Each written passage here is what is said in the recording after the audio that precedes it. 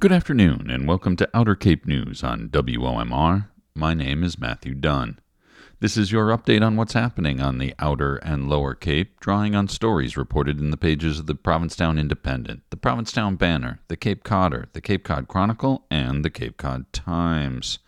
In this week's edition, Beth Dunn has stories about a couple of local businesses, including the end of the run for the Art House Theater in Provincetown. I've got stories about the departure of Brian Karlstrom from the Cape Cod National Seashore, as well as a toxic oil spill in Wellfleet. Weather Will is here with his exclusive WOMR weekend weather outlook, and Ira Wood has a matter of opinion about the sad song of the substitute teacher.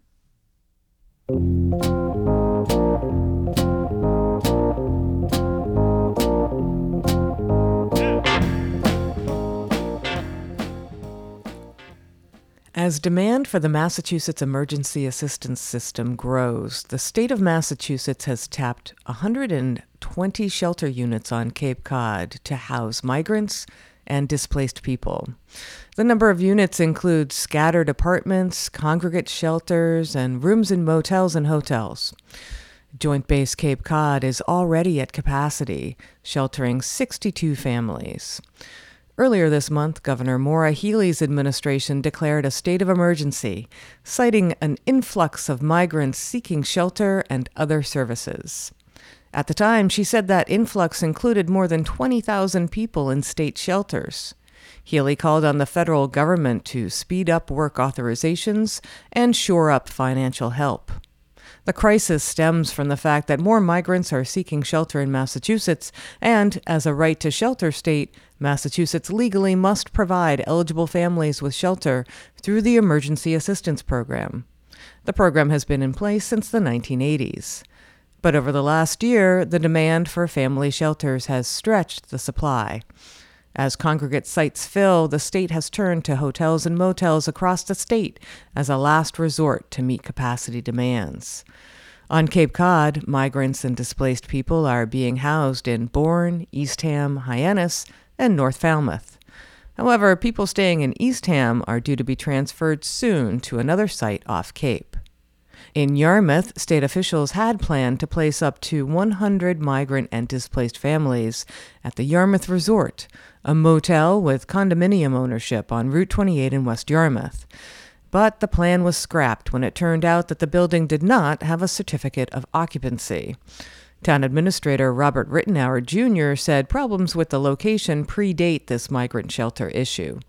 He said there were significant alleged zoning violations at the site and that property owners have been unresponsive to town officials seeking to bring the property up to code.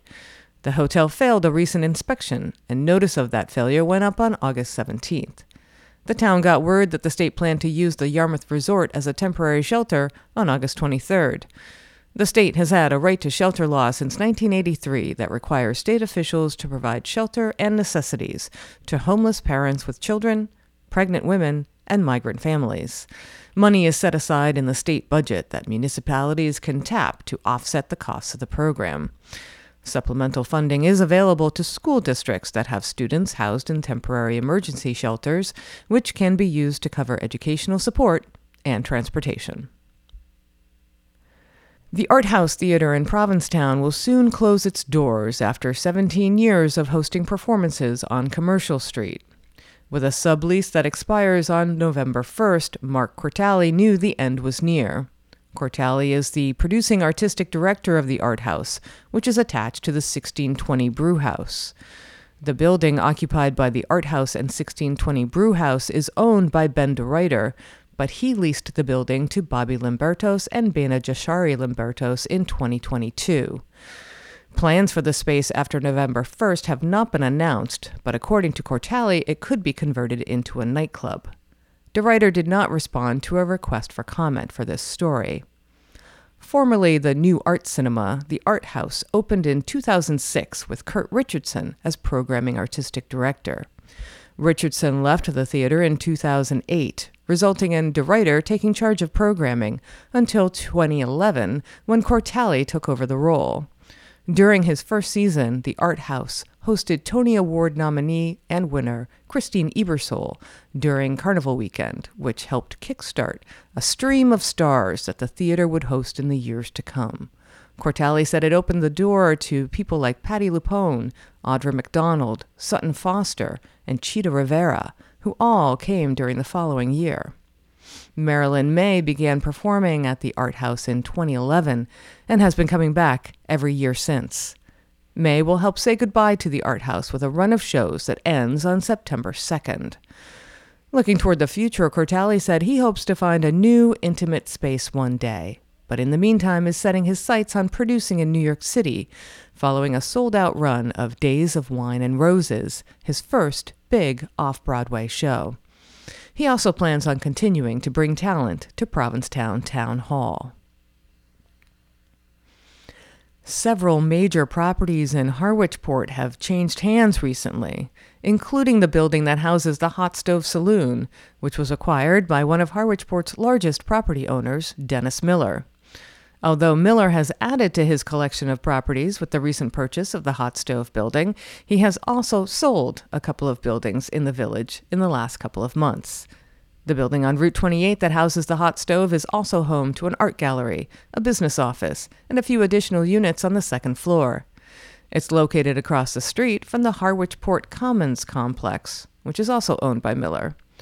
Miller also owns several other commercial and residential properties in the village. The Hot Stove building is iconic, and Miller said he made a mutual long-term commitment with restaurant owner Gabe Leidner for the eatery to remain there for another decade or longer. The Guild of Harwich Artists will also remain in their gallery space. Registry of Deeds records show that Miller recently sold a pair of adjacent buildings in Harwichport that house the Nines Art Gallery and the Candy Shack. The buyers were Luther Bates and Lauren DiFernando, owners of the Nines Art Gallery.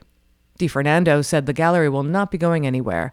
As for the abutting Candy Shack business, she said that the owners have a multi-year lease and will be staying around too. Miller also owns a nearly 3/4-acre vacant lot across from Cumberland Farms, which has been approved for a restaurant, coffee shop, and 2 retail spaces on the first floor, with 5 one-bedroom apartments on the second floor. While a building permit has been issued for that development, Miller said the owners of the restaurant that was to anchor the building decided not to move in. That led to a decision not to move forward with construction immediately and to focus instead on the Hot Stove project. The Cape Symphony has launched its search for a successor to conductor and artistic director Young Ho Pak. Executive Director Michael Alba said the organization isn't looking to rush into anything as it tries to find the right person to take the symphony to the next level. Although the application period will close at the end of September, he said the process will take place over the next 2 years. Successors will be sought with the help of some internal headhunting by members of the symphony, who each have their own networks and ideal candidates in mind. Alba said he expects anywhere from 300 to 400 applicants throughout the application period. A committee will sort through the candidates and hopefully present 3 to 4 finalists by the end of the year, who will then serve as guest conductors. The plan is to invite them to program concerts for the next season, with each applicant getting 1 concert to work as an audition. A final decision on the symphony's next music director will be made following the 2024 to 2025 season, just in time for planning to begin for the 2025 to 2026 season. Alba said he hopes whoever steps into the void left by Pak's departure helps usher in a new connection between the symphony and its community. The symphony announced that Pak would be leaving his role after 17 years in May to continue leading the Fremont Symphony Orchestra in California. His last show with the Cape Symphony was a free outdoor concert, August 24th, at the Salt Pond Visitor Center Amphitheater in Eastham. For Outer Cape News, this is Beth Dunn.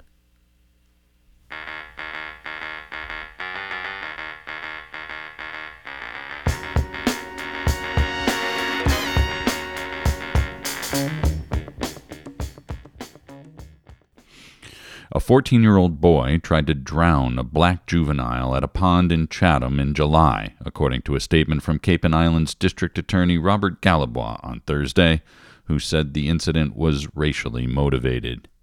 The teen, who is white, was indicted by a Barnstable County grand jury on attempted murder and assault with a dangerous weapon charges. On July 19th at Goose Pond in Chatham, the indicted 14-year-old met with a black juvenile male and another white juvenile male, according to the statement from Galibois. The white male who was indicted is accused of picking up a stone and threatening the black boy. The white boy allegedly spoke to the black boy using a racial slur. The three boys then went into the water, but the black juvenile put on a life jacket and told the two white boys that he couldn't swim. When the three of them were in the water, the indicted white boy pulled on the life jacket the black boy was wearing and submerged him 4 or 5 times, causing distress, according to Galibois. The third young juvenile laughed and called the black juvenile George Floyd, and the incident continued when the indicted boy went underwater and attempted to pull the black boy underwater by his feet. The incident ended when the black juvenile called for help, and a bystander went into the water and helped him to shore. After a dangerousness hearing in the Barnstable Juvenile Court on Thursday, the juvenile defendant was determined to be dangerous and was ordered held without bail. The defendant is scheduled for a pretrial conference on September 13th. When Brian Karlstrom became superintendent of the Cape Cod National Seashore in April of 2018, he told the Cape Cod Times that he wanted to continue the good work of George Price and that he was wide open to see what the community needs are. 5 years later, Karlstrom is leaving Cape Cod to become Deputy Regional Director of the Intermountain Region of the National Park Service, which includes 85 national park units in 8 western states. His posting in Denver, Colorado begins October 8th. Karlstrom is also leaving the Dune Shacks Historic District Preservation and Use Plan as a plan in name only.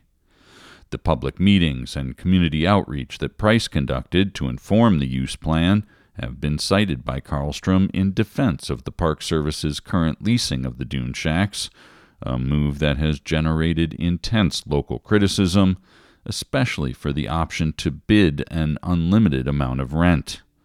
Karlstrom's new assignment was confirmed by Rich Delaney, Executive Director of the Center for Coastal Studies in Provincetown and former chair of the Cape Cod National Seashore Advisory Commission. Karlstrom's presentation to the Provincetown Select Board on Monday was preceded by almost an hour of public comments dominated by Dune Shack dwellers lodging complaints over the seashore's handling of the public leasing process. Select Board members had questions for Karlstrom about the Dune Shacks, but he refused to answer most of them. According to correspondence sent to the Dune Shack leaseholders, the Park Service plans to notify winners of the current leasing contest by September 29th. Karlstrom will begin work in Colorado 10 days later. State officials want to see the cleanup of a nearly 2-year-old oil spill at a Wellfleet business and recently threatened the owner with fines if the work isn't done. The spill occurred in September of 2021 when landscapers from J.F. Young accidentally damaged a feed line to an above-ground oil tank behind the Box Lunch on Briar Lane. Heating oil from the tank leaked onto the ground and into a nearby wetland, contaminating vegetation and some standing water. Wellfleet Box Lunch owner Catherine McNutt hired Frank Corp Environmental to perform an initial emergency cleanup, and over the next several days they installed oil-absorbent booms in the wetland and siphoned out more than 10,000 gallons of oily water with a vacuum truck. Workers dug up contaminated soil and vegetation, which they covered in plastic sheeting and left on the property. The private well that supplies drinking water to the Box Lunch was tested for petroleum contamination in November of 2021, and none was detected. The Massachusetts Department of Environmental Protection was notified shortly after the spill occurred, which triggered a set of cleanup requirements and deadlines. But after that initial burst of remedial action, progress stalled. None of the required benchmarks was met after November of 2021. The piles of contaminated soil remain on the site today. The property owner's overdue response actions led the state agency to issue a notice of noncompliance. McNutt has since hired Weston and Sampson engineers who provided the overdue paperwork, including a site investigation report to the DEP by its July deadline. Weston and Sampson has begun its investigation of the site, sampling the soil and installing groundwater monitoring wells. One of the 2 surface water samples exceeded the limit for several hydrocarbons. Some soil samples also contained contamination at levels requiring cleanup. In its report, Weston and Sampson outlines the next phase of work, which will focus on further assessment of soil, groundwater, and surface water. Engineers will evaluate the risk to human health and the environment and determine if further remedial measures are warranted. They expect Phase 2 to be completed by 2025. Harwich Treasurer Tax Collector Betty Clark McClay was terminated on August 21st at the end of her 6-month probationary period. Select Board Chair Mary Anderson said Clark McClay's termination is a personnel issue and she couldn't comment further. Clark McClay came to Harwich from Marion, where she served as an assistant treasurer tax collector. Town Administrator Joseph Powers was unavailable for comment on the matter. Frustration levels are high at Harwich Town Hall over the numerous departures and retirements of department heads over the past couple of years. Several positions have yet to be filled. Last week, Select Board member Donald Howell declined to vote to affirm the appointment of a new Natural Resources Director, saying he would not vote to affirm appointments until the board has a full discussion on why people are leaving. The town has posted the availability of the Treasurer Tax Collector position on its website. The position is advertised as a 35-hour per week job with a salary range of $88,000 to $109,000 per year.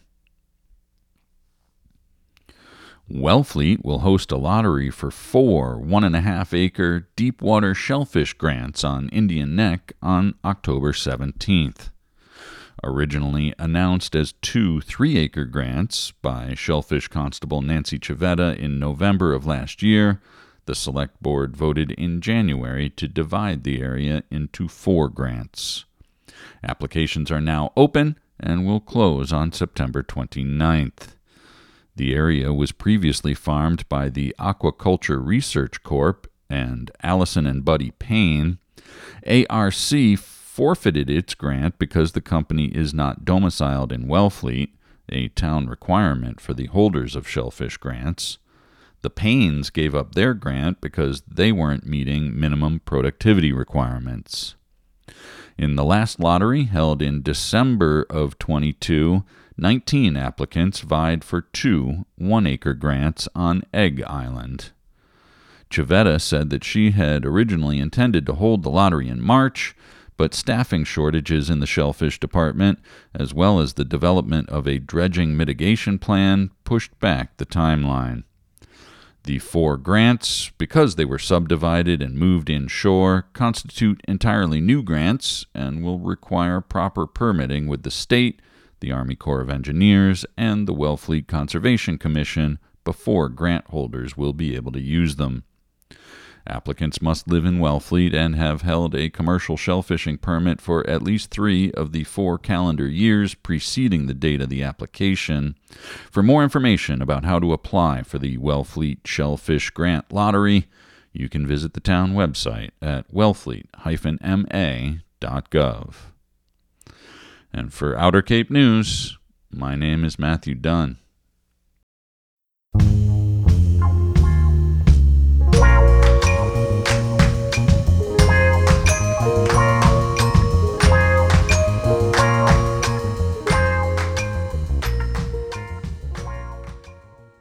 This is meteorologist Will David with your weekly weather watch and temperature trend for the Outer Cape.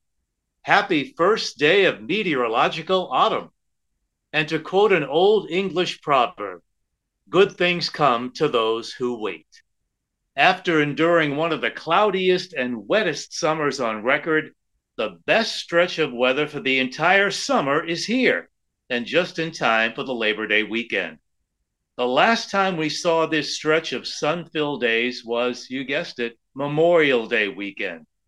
A pattern change is allowing a huge ridge of high pressure to expand over the eastern third of the country. And during the weekend, the axis of this ridge will slide slowly eastward, allowing some midsummer heat and humidity now over the Midwest to begin moving over New England and the Outer Cape by Sunday and Labor Day. Fair, unseasonably warm and humid weather should linger into Thursday, but beyond that, things get unclear. Idalia will likely stall near Bermuda, and the ridge of high pressure bringing us the beautiful weather could play a role in steering the remnants or moisture from Idalia back toward the East Coast next weekend.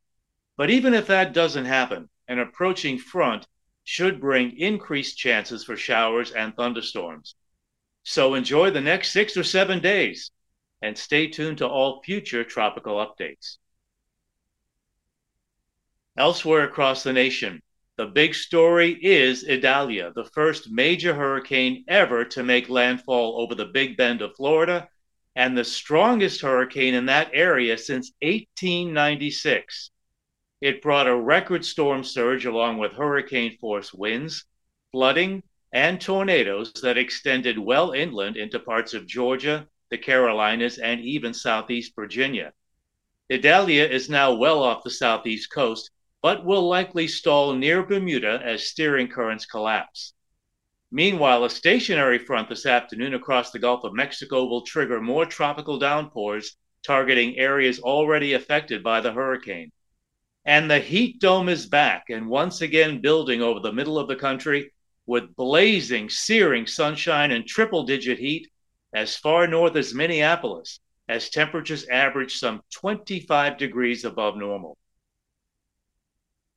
And finally, climate change, sea level rise, and storm surge. The average global sea levels have risen nearly a half foot since 1900, but 2/3 of that sea level rise has occurred in the last 50 years. Hurricane Idalia brought a record storm surge to Cedar Key, and the storm hit at low tide. Imagine if the center of the storm or eye wall had been closer and moved ashore during high tide. The consequences would have been catastrophic.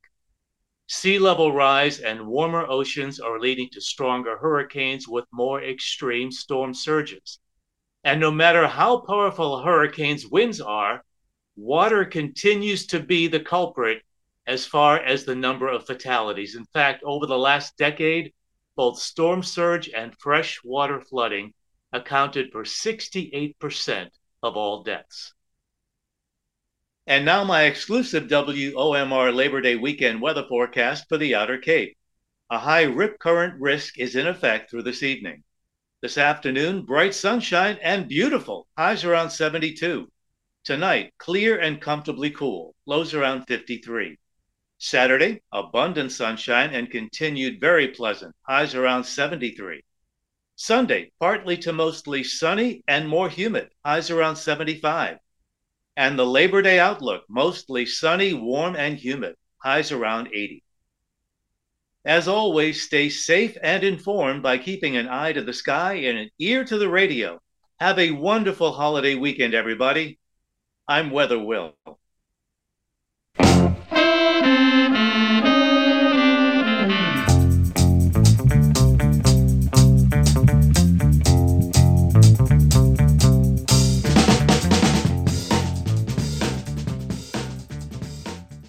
This being back to school week, I've been flashing on my own back to school memories, not as a student or a teacher, but a creature well beneath both of them in status, inferior to the custodians and the lunchroom ladies, mocked even by the classroom aides, a substitute teacher.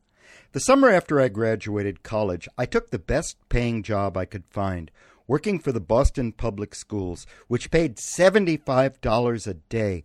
Big money in the inflation-racked 1970s, even for an occupation that combined the skills of a security guard, a nanny, a party clown, and a freestanding punching bag. Although I had graduated with honors in English literature, those in charge of assignments couldn't care less, and however much I dreaded waking up to the cold voice of a 6 a.m. telephone call, I badly needed the work. "Ira Wood? Yes. Do you speak Spanish? No. Please arrive for a 7th grade Spanish class no later than 8:15 this morning. Do you need the address?"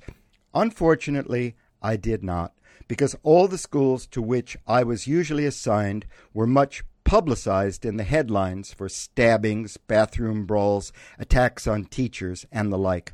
To be clear, back in the 70s, these were students the system had given up on, and my main assignment was keeping them safely in the classroom until the bell rang.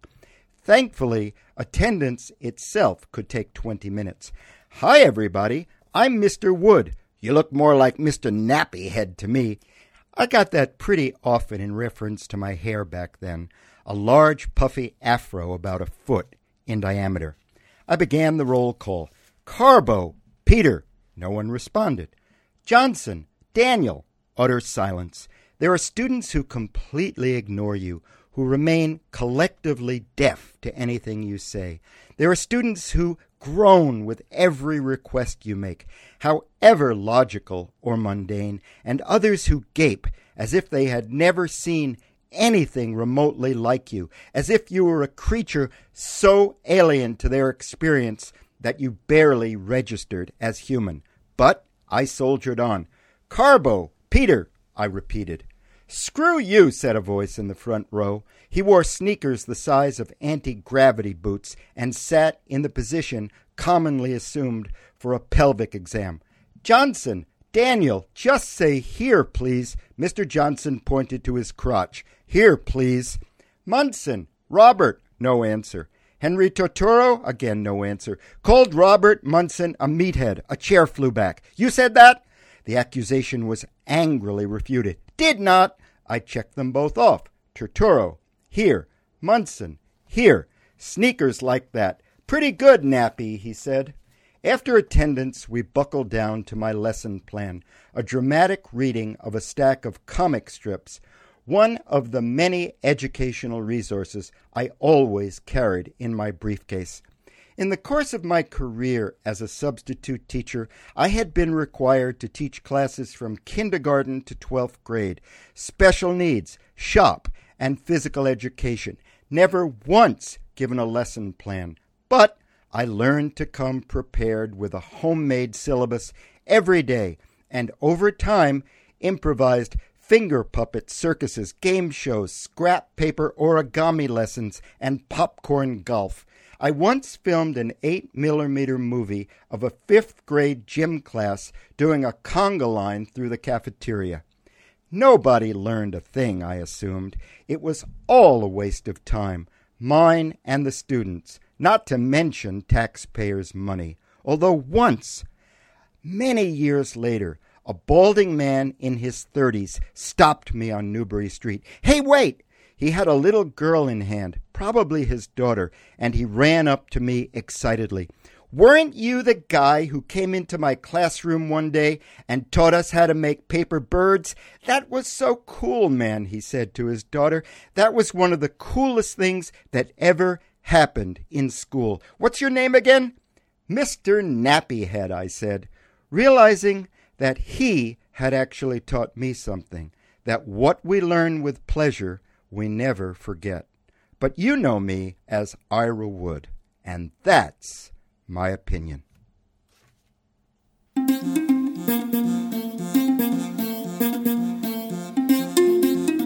And that does it for this week's edition of Outer Cape News. Thanks go to the Provincetown Independent, the Provincetown Banner, the Cape Codder, the Cape Cod Chronicle, and the Cape Cod Times. Thanks also to Beth Dunn, Will David, and Ira Wood for their contributions to the program. And thanks to Henry and Jane Fisher and Jacob Greenberg for being sustaining members of Outer Cape News. And now stay tuned for Friday Afternoon Jazz with Joel Shaw on listener-supported Outermost Community Radio, WOMR.